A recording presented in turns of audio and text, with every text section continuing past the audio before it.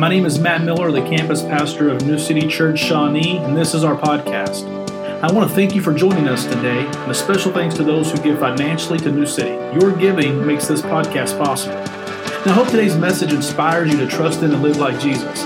If it does, I want to encourage you to click and subscribe to our podcast, share it on social media, maybe even send it to a friend in need. Man, enjoy today's message.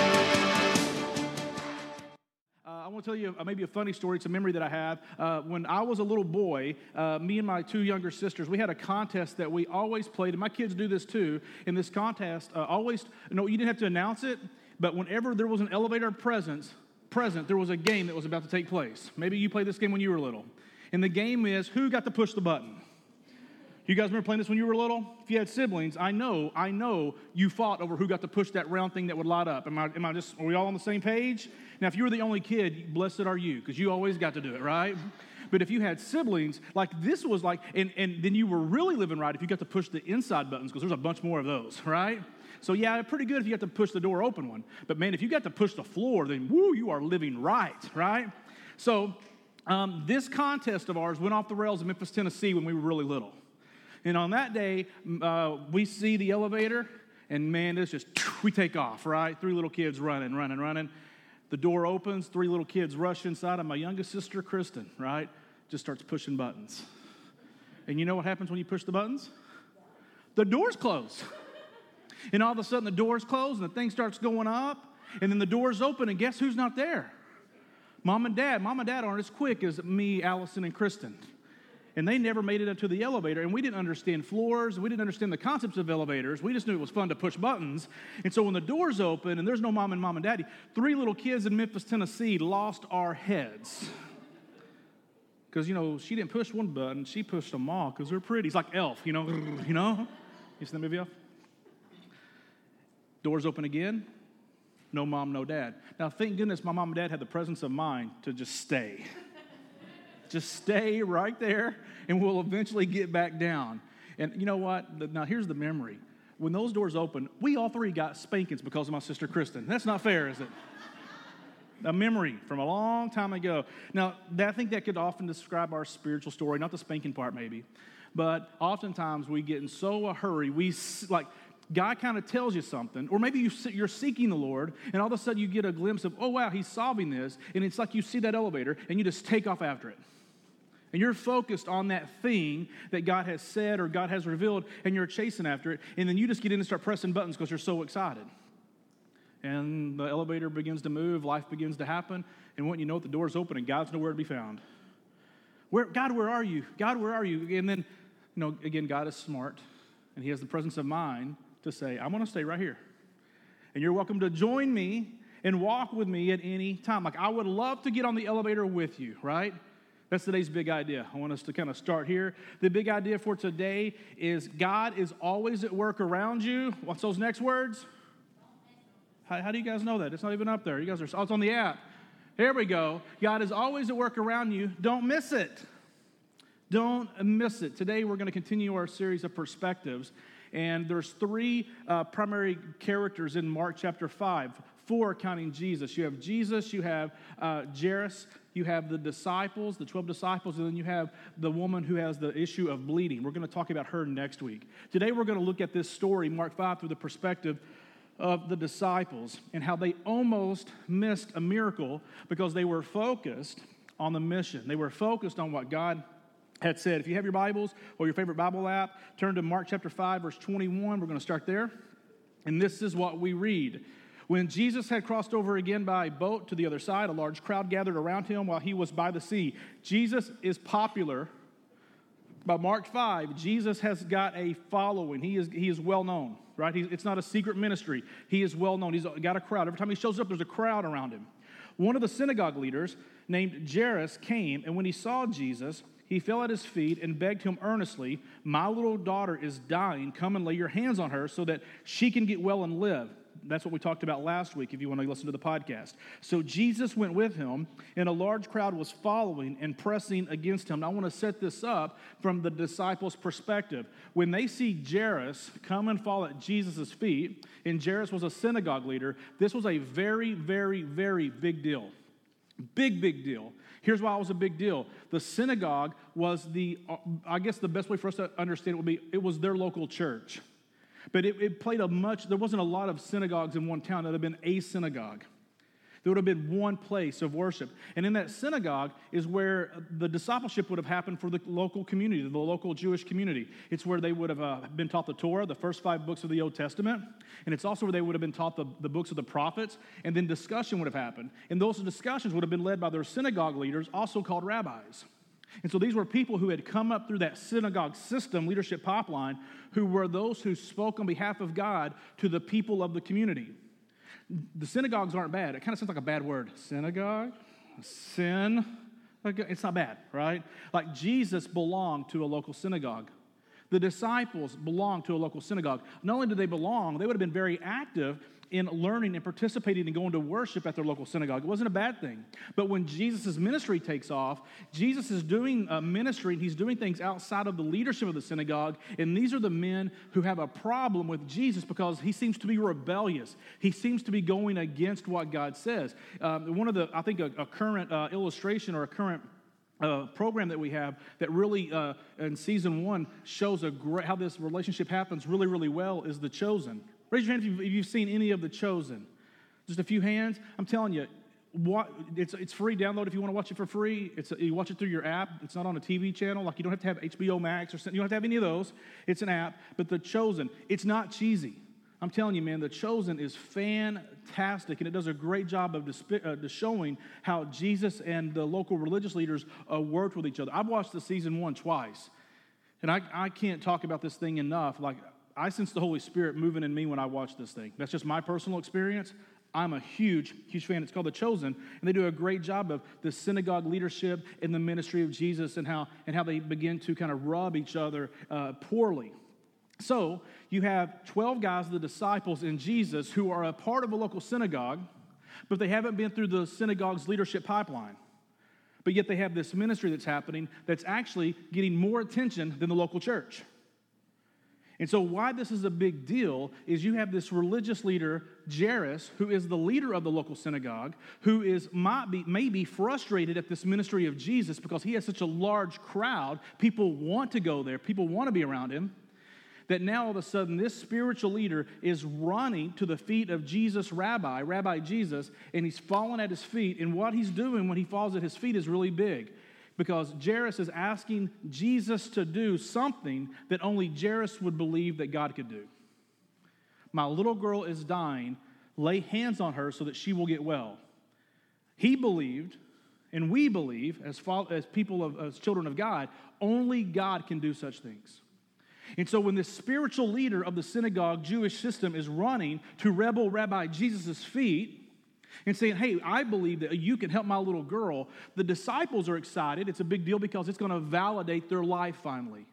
See, somewhere along the way, the disciples were told they weren't good enough to be a rabbi, to be a leader in the synagogue. Somewhere along the way, somebody looked at Peter, James, and John and said, hey, listen, you guys are really good, but you're not cut out for this. You need to go be fishermen with your pops. You need to be fishermen with your pops. You ever wonder why these guys just drop their nets and follow Jesus right away? It's because they got a rabbi saying, come follow me, when all along their life they've been told, hey, you're not spiritual enough, you're not smart enough, you're not good enough to be a rabbi in our leadership pipeline. And Jesus says, hey, will you come follow me? Yes, sir. I want to learn. And that's the invitation for all of us, by the way. Like, you don't have to go to seminary, you don't have to go to Christian school to be a minister in the kingdom of God.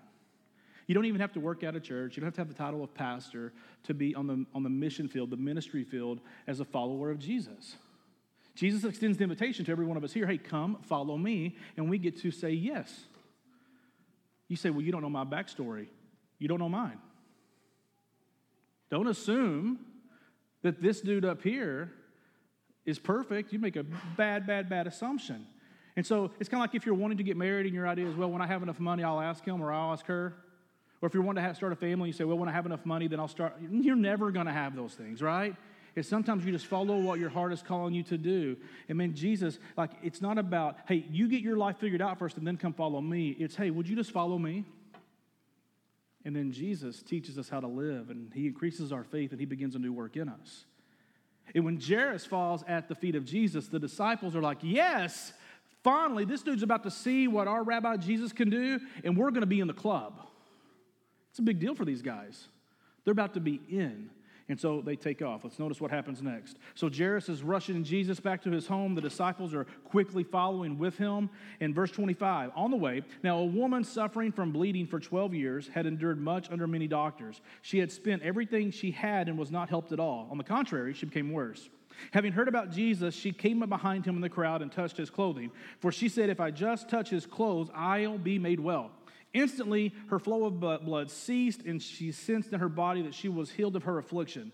Immediately, Jesus realized that power had gone out from him. He turned around in the crowd and said, who touched my clothes?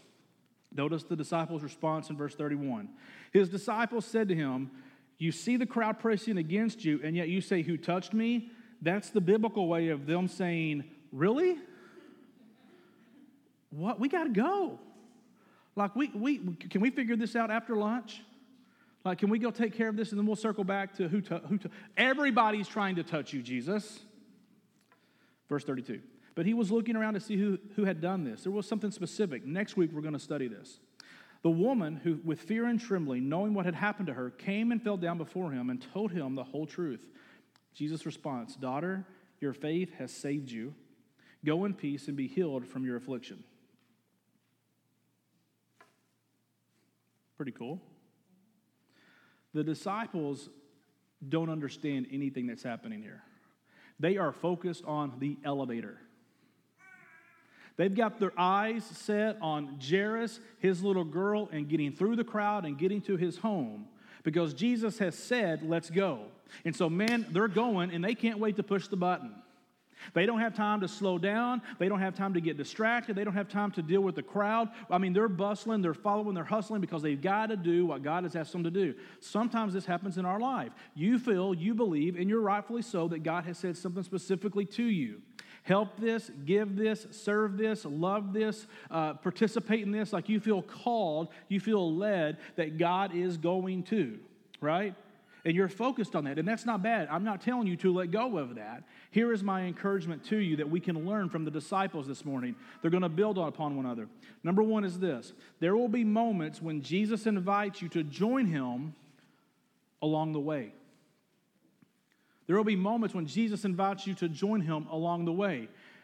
There was a time when Jesus called me, asked me and my wife Jen to plant this church called New City Church. And man, we were focused on it. I mean, and we did it, by the way. You guys are here.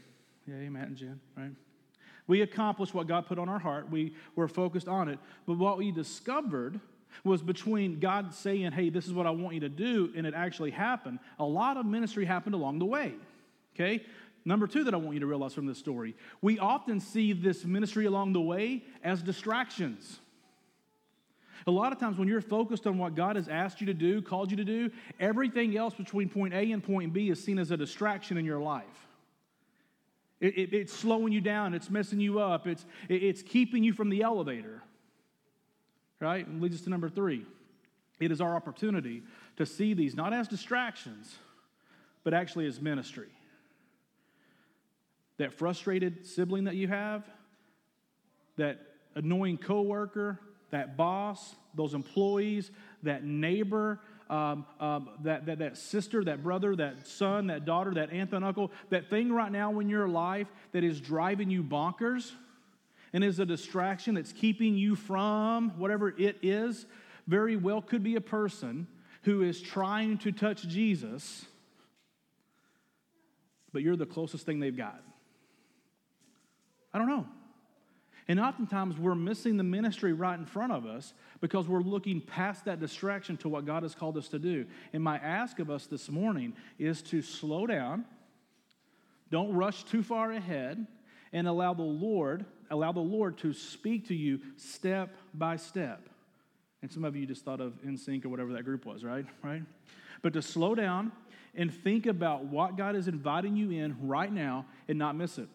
I want to share one of these stories with you that happened to me way back. And it's what I refer to often as the first time God did this for me on the church planting journey. The church had started, but we were very in our early days. We were over in the theater, and it was pre what it is now. Like there was still a lot of stuff that hadn't been completed. Our offices were in the building that became Kids City, but that's where we started out. And I remember one day I was the last one in the office, and I was leaving. I was ready to get home to Jen and the kids, and I'm sure Jen was ready for me to get home and help with our twins and Luke. And I'm leaving. I'm in a rush, and I get in my truck at the time, and I back out of the spot. And as I back out, there is this brown, like Lincoln Town car. My grandmother had one of these. It was yellow, and I call it like the big yellow banana. It was a huge car. You know those kind of big old Lincoln cars that are just massive? And it was brown, and it was filthy. And as I was backing out, the passenger door was closed, but there was a guy standing next to the passenger side door, and he was like facing the window if this was the car. And so when I back out, I'm looking at his backside, okay? And as I back out, I noticed that this guy, his backside, he's wearing khakis. His backside is filthy. Like he's gone poo-poo in his pants, is what we would say in our house when the kids were little. Grown man. And as I back out, I clearly see this mess. And I wish I had something very spiritual, but I'll tell you the truth. As I was backing out, I said, wow, Lord, you make all kinds. It's not very Jesus-like, is it? But that's what I said. I back out and said, wow, Lord, you make all kinds. And I back out and I take off. And I don't even get out of the parking lot. And I remember that I left my computer bag in the office. So, I turn back around. I pull back in, same exact spot I was at, rush in, get my computer bag, rush back out, deja vu, repeating this whole thing over. And this time as I back out, the guy's still there by the car, but this time the car door is now open. And he's standing there, the car door's open, and the window's down, and there's a guy in the passenger seat with his foot propped up through the window, like he's got it elevated. And as I'm backing out, still got the guy there in his messy pants, but I noticed this guy's foot is wrapped in bandages, and you can see like blood. Not a lot, but you can tell that there's red spotting through the bandage. And so I back out, and I'm leaving, and so now my truck's like this, and their car's in the spot, so we're like that. And man, I just stop. Like something comes over me, and I just stop. And I roll down my window, and I say, hey. And the guy with the messy pants turns around, and I said, is your friend okay? Right? Now, I'm not a doctor, and I love it when people say that because I always go, really, you're not a doctor? But I'm not a doctor, but I did stay at a Holiday Inn last night. But I don't know what I'm going to do with his foot is what I'm saying. Like, I'm stopping to see if his friend's okay, but I have no idea how I could be of any help other than maybe to call 911, right? But I'm not even thinking that. I just see this guy's foot, and I'm in a hurry to get home, but it just stopped. It doesn't matter. And I say, hey, is your friend's foot okay? And the guy turns around, and he walks up to my truck, and he says, no.